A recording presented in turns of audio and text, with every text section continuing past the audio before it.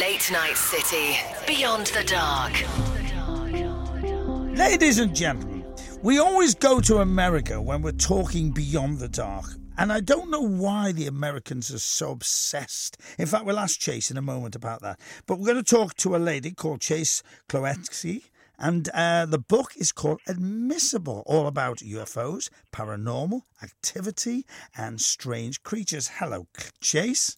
Hi, thanks so much for having me. Oh, pleasure. Absolute pleasure. Now, tell me, why are Americans so obsessed with stuff like this? Maybe a distraction, especially when you consider the politics of today. I think it's more the mystery. There's something about the story that's not going away that just captures a lot of our imagination. Give me a potted history of who you are. I am a former Department of Defense employee, and I worked as a biomechanics engineer. And once I actually quit that, I started in UFO investigations, and that's really my forte, is just diving into UFO reports and finding out what people are alleging that they're seeing and put boots to the ground, and I run out and go.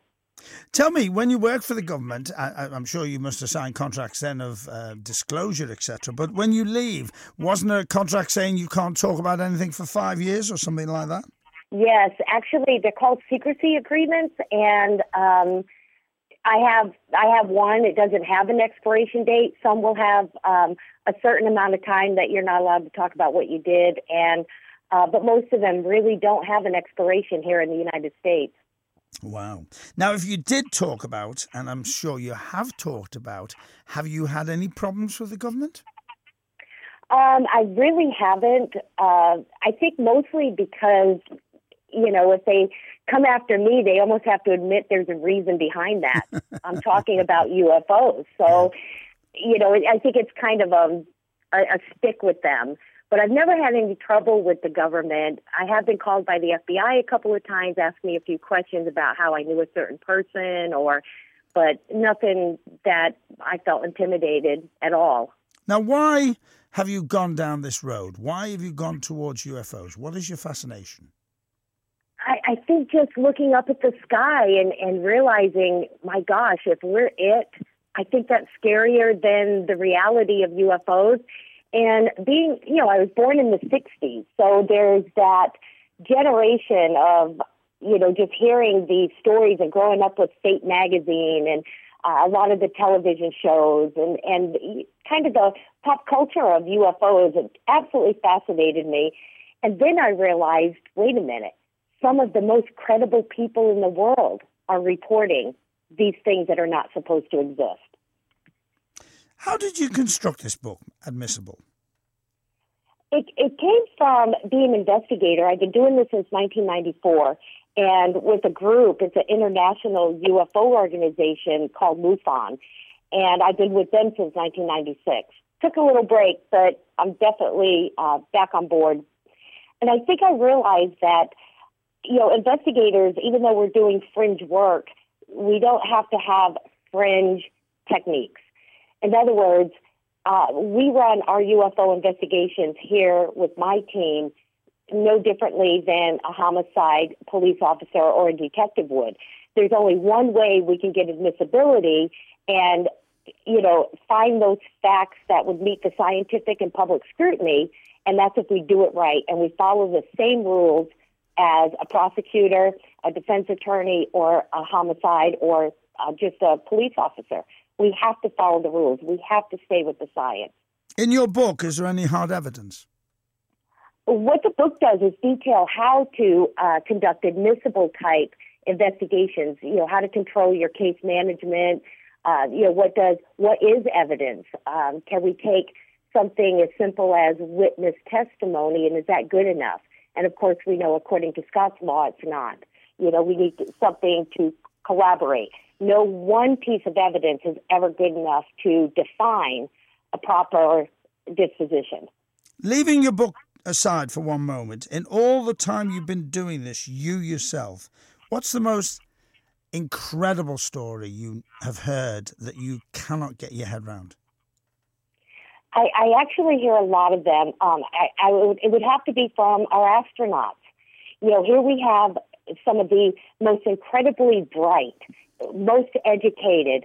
They are tested constantly, psychologically, emotionally, physically put through the kind of paces that most men or most people wouldn't be able to handle, which is why we call them the right stuff. And yet when they come back from space, they're celebrated as world heroes until they talk about UFOs, and then we're not supposed to remember they mentioned that.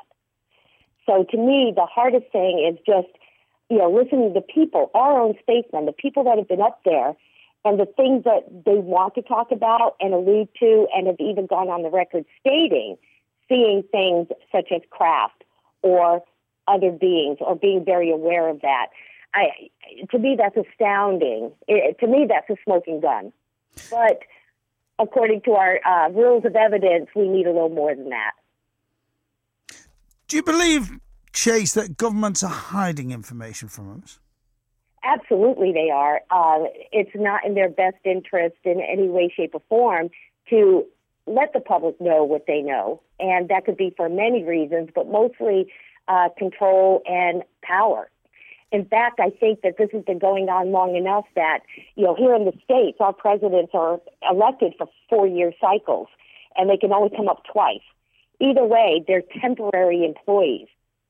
So we believe, as ufologists, mostly that there's kind of that breakaway powerhouse, even in a military complex, where if the president doesn't have a need to know, he may never know what Lockheed's working on in that black project.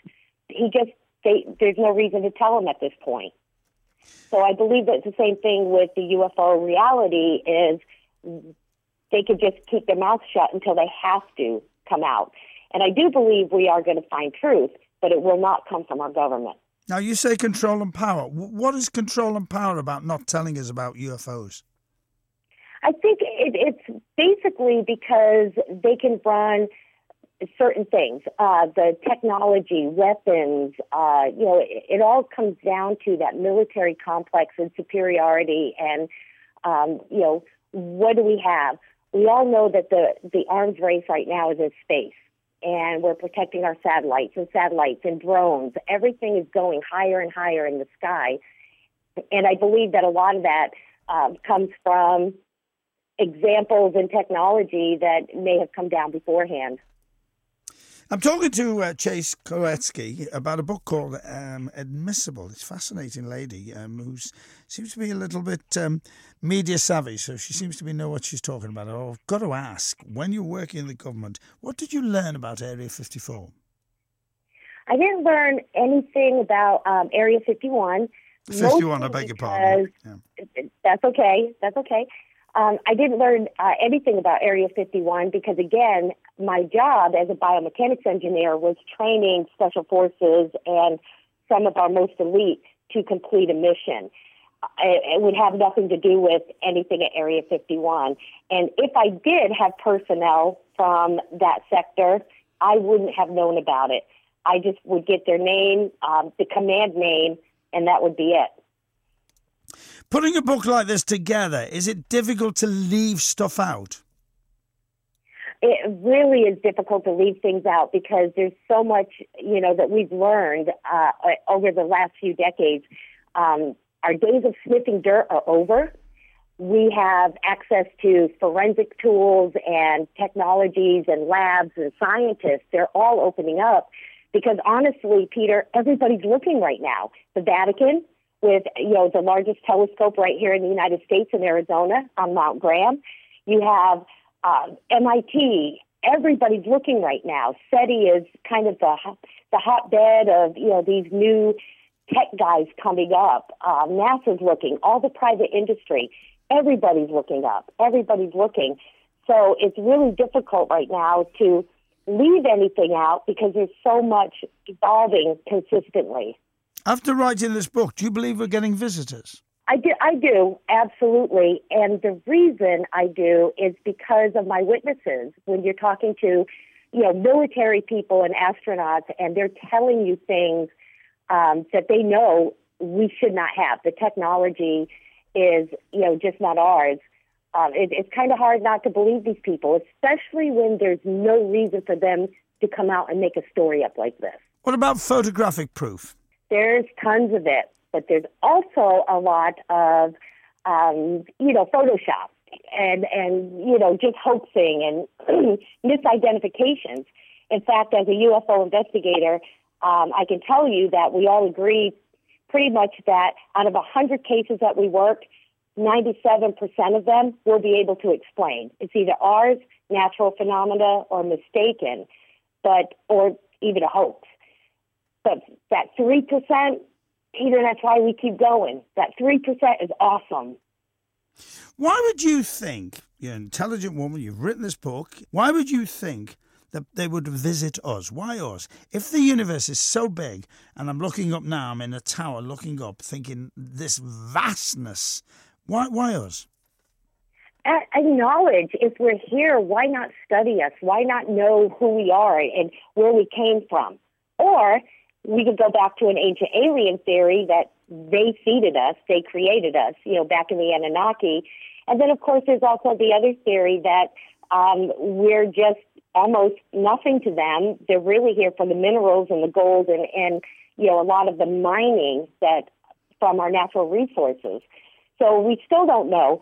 The good news is that we believe we solved are UFOs real a decade ago. Asked and answered, we got it, we're done.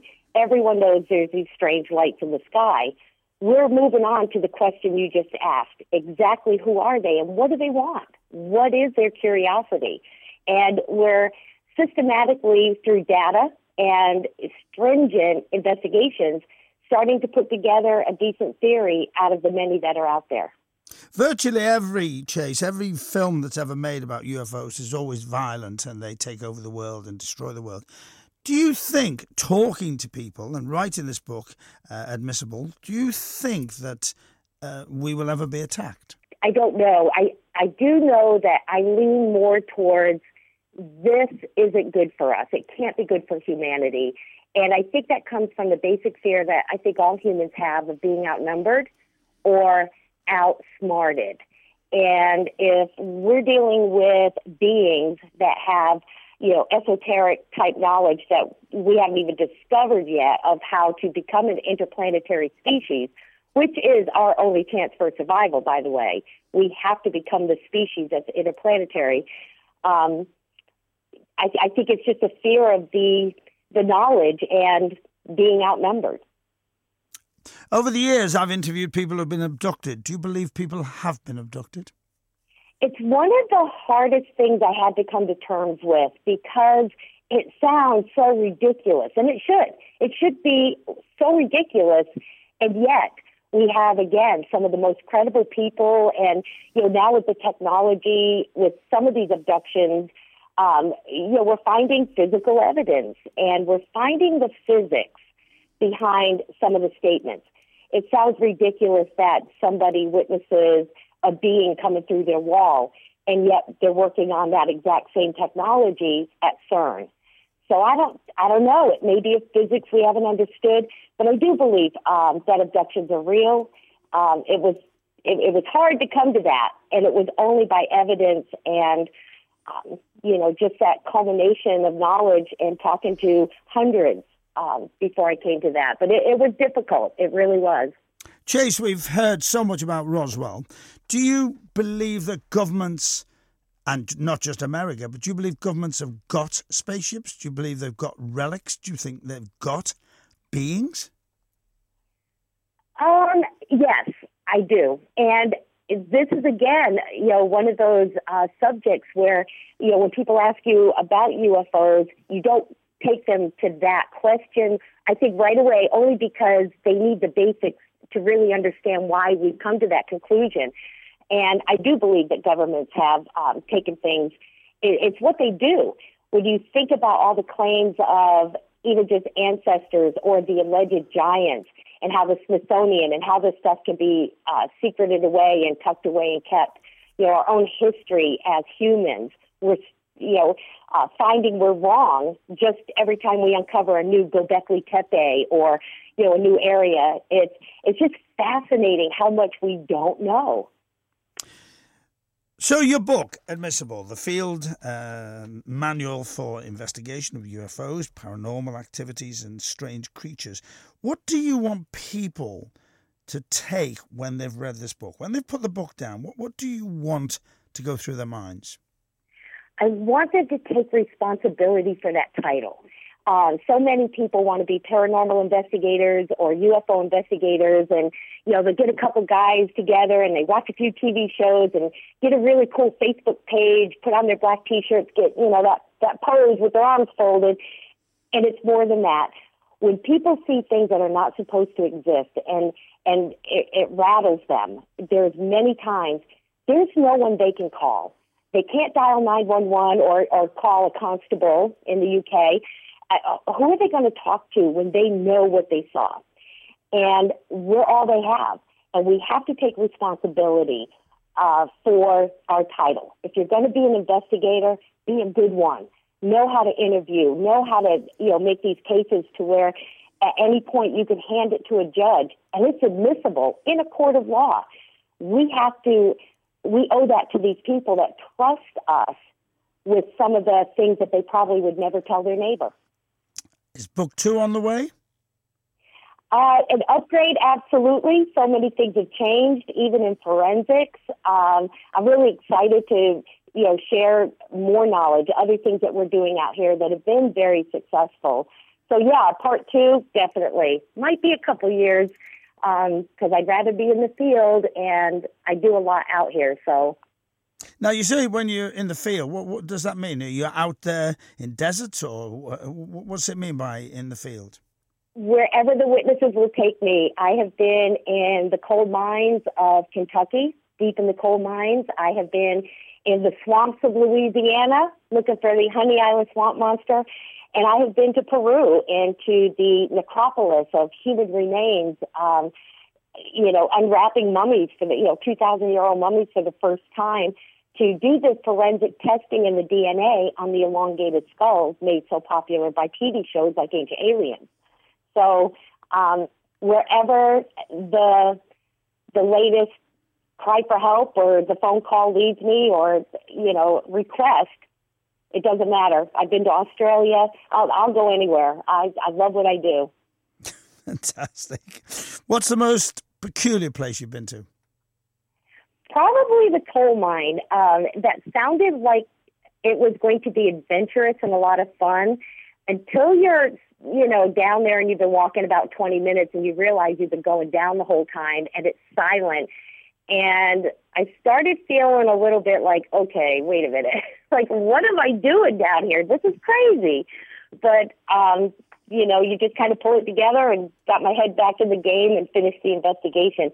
That one was unique because you had a bunch of miners, like the entire work group. And I had the head of the miner company call me because he couldn't get his workers down a certain shaft because they kept seeing what they call lizard people.